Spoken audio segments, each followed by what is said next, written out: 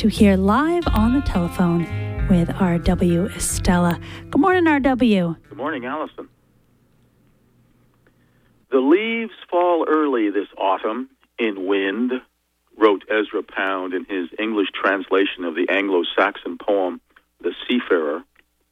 Pound was born in Idaho, college-educated in the eastern United States, and would become famous mostly for his literary exploits in Europe, although many would remember him for his eventually being sprung from St. Elizabeth's Mental Hospital by the likes of E. E. Cummings, Ernest Hemingway, Robert Frost, John Dos Passos, William Carlos Williams, and a host of others whose influence managed to turn the tide of prevailing governmental sentiment at the time.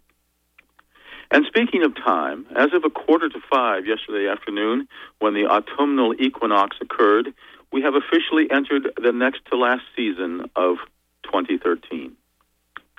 I was working at Terraplén, our building site set into an embankment, and the feeling of fall was palpable. A stiff breeze was pushing along the last of the clouds from the previous front, and patches of bright blue opened in the skyscape. Here and there, occasionally a solitary leaf would fall gradually, sashaying back and forth in its descent from the canopy above to the ground below.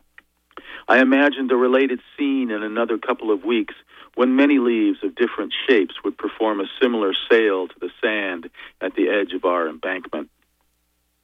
My eyes daily watch the long-range weather forecasts with trepidation.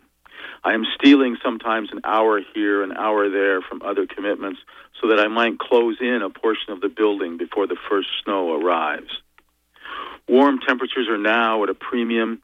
They become noticeably a smaller and smaller part of the daily scheme as the evening coolness increases nightly. This year especially, I find myself longing for those steady shorts and sandal days of barely a month ago. But I knew all that would end, and all this which is at hand would become that interim to make me wary of every hour, despite my telling myself that I would be prepared for it. As D.H. Lawrence would have it, now it is autumn and the falling fruit and the long journey towards oblivion. But we have some time. We're not even a full day into autumn yet. We have 99 days until the end of the year, 90 of them before we officially meet winter. Yep, things will be all right. From Orono, Maine, have a great day.